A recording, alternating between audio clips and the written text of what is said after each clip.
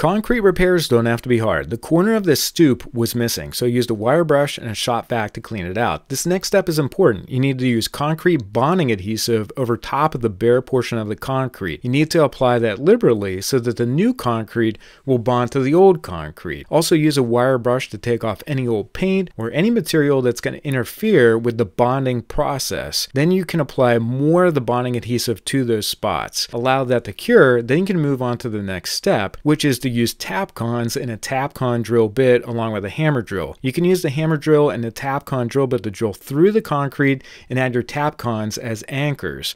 If you want to speed up this process, you can use an SDS hammer drill. This is a great tool for old concrete that is really strong. You can drill through it, no problem whatsoever, and add the Tapcons that'll help the bonding process of the concrete. Now in this case, we're going to be using Quikrete quick setting cement. This will set up in 10 to 20 minutes. You want to mix 1 part water to 5.5 parts of the Quikrete quick setting cement. Mix this up to a smooth consistency with a margin trowel, and pro tip here, put it onto a hock. Then you can feed that into the corner that's missing with the margin trowel. You just need to be patient with yourself, as this is pretty easy to do. The flat trowel will allow you to form and shape the corner. Then you can use a bullnose edger to shape that even more once the quick setting cement sets up. The bullnose effect will help you match aesthetics.